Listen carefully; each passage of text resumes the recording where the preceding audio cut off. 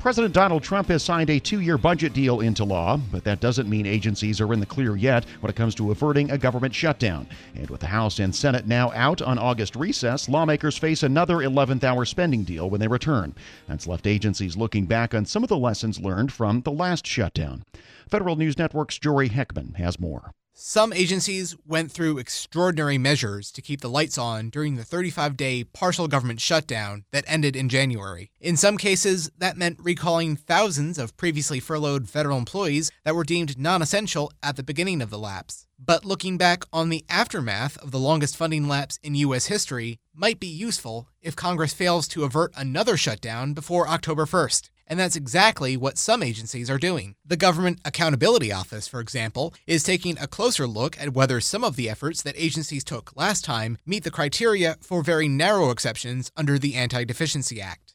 That's the law that prevents agencies from spending any funds that Congress hasn't appropriated yet. Comptroller General Gene Dodaro recently gave a keynote address at the Association of Government Accountants annual conference in New Orleans. There, he said auditors are working on more than a dozen opinions focused on whether agencies went beyond those exceptions in the law. This year, with the shutdown, a number of agencies went on long, and a number of people carried out activities under the very limited exceptions that the federal agencies can operate to protect life and property during that period of time. So there are a lot of questions. We have about over a dozen opinions now that we're working on as to whether or not it was appropriate what was done under that legislation. Dodaro didn't say when GAO expects to complete those reviews, but agencies might need that guidance sooner rather than later. The House and Senate left this week for a 6-week August recess. That means they have about 3 weeks to reach an appropriations deal when they get back in September. Here's the work that remains for them. The House has marked up all 12 of its spending bills and passed 10 of them, but the Senate Appropriations Committee hasn't gotten started yet on writing up their 12 spending bills. So with the shutdown deadline looming, agencies are looking back at what they did to keep running during the last shutdown. Tim Soltis is the Deputy Controller at the Office of Management and Budget. He also spoke at AGA's recent conference in New Orleans, where he fielded questions about upcoming shutdown preparations. Soltis said the administration expects Congress to act in time, but he said looking back on the last shutdown has given OMB a new perspective on how to respond if another shutdown does happen. This 35-day shutdown, we kind of learned really the way to think about, to plan for it. It's like a catastrophic event. It's a human-made catastrophic event that you're basically like a hurricane wiping out a section. You're basically taking down some type of capability in the government. And it depends what shut down. If you shut down the whole government, that's one piece. Partial shutdown's different. So we found a lot of the operational impact was very significant in that things you didn't anticipate. I always tell people, you can't even really plan for it in advance because it depends. If you had a shutdown in, 3 weeks over Christmas versus the last 3 weeks in September, it's a little bit different, right? So it's the timing, it's that type of thing. But we're collecting a lot of information about the operational impact and get a lot smarter about how it can impact operations. During the last shutdown, agencies took great pains to keep their operations going. Halfway through the shutdown, the IRS brought back more than half of its employees. The Agriculture Department reopened the Farm Service Agency to help process farm loans, and the Federal Aviation Administration brought back nearly all of its aviation safety inspectors as well. But behind the scenes, agency chief financial officers played a huge role in keeping the lights on, stretching every last dollar to keep operations going. Lynn Money is the USDA's deputy CFO. Speaking on a panel at the AGA conference, she said the 35-day partial government shutdown presented the agency with some new challenges. This was not our first shutdown, right? So we had our shutdown plan, we dusted it off, and it was we know we need X amount of people to be able to carry out the mission. And, we sent it in and we thought everything was going to be fine.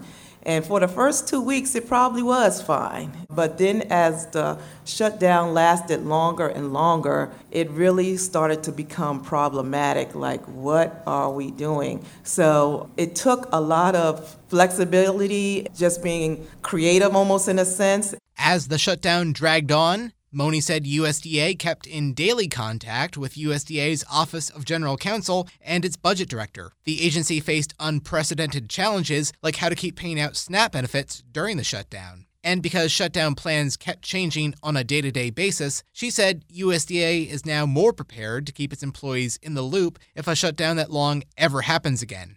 It became increasingly important to have personal emails because technically, if you're not supposed to use your government email, you're not supposed to use your government equipment. So how do you reach out to people if you don't have their cell phones? You're using their personal email. So I think one of the lesson learned almost in a sense around that is that we wanted to have a better idea of who all was accepted. And as the list changed, it should be updated on this website so that even if I'm a different organization and I need to reach out to you because I'll use travel, that was a big one, travel. If I need to reach out to travel, but I don't know who's working in the travel section, is there a website where we can constantly update who are the accepted people?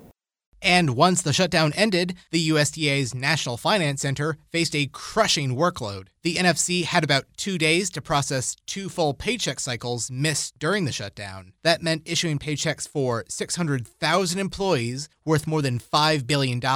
Mone said NFC handled most of that back pay without any issues, but she did admit there were a few snags. I do acknowledge that some of our systems are a little older and we had to make sure it could handle the capacity because you're used to doing a every 2-week kind of run and now your volume is like trying to pay for like 3 times that much. So the capacity issue kind of slowed things down a little bit and I think we realized that, but we had teams that were there night and day. I mean, basically shifting, saying, they stayed to 10, 11, then another shift came in to make sure that the pay went out as quickly as possible. So, we worked with what we have, and I think they did a great and amazing job with what they have. Sean Mildrew is the deputy CFO at the Patent and Trademark Office. USPTO didn't shut down because it's fee-funded and has no year authority for its resources. But speaking more generally, Mildrew said the last shutdown undermined one of the government's best recruiting tools, job stability. That's a plus for the government, is to have that stability.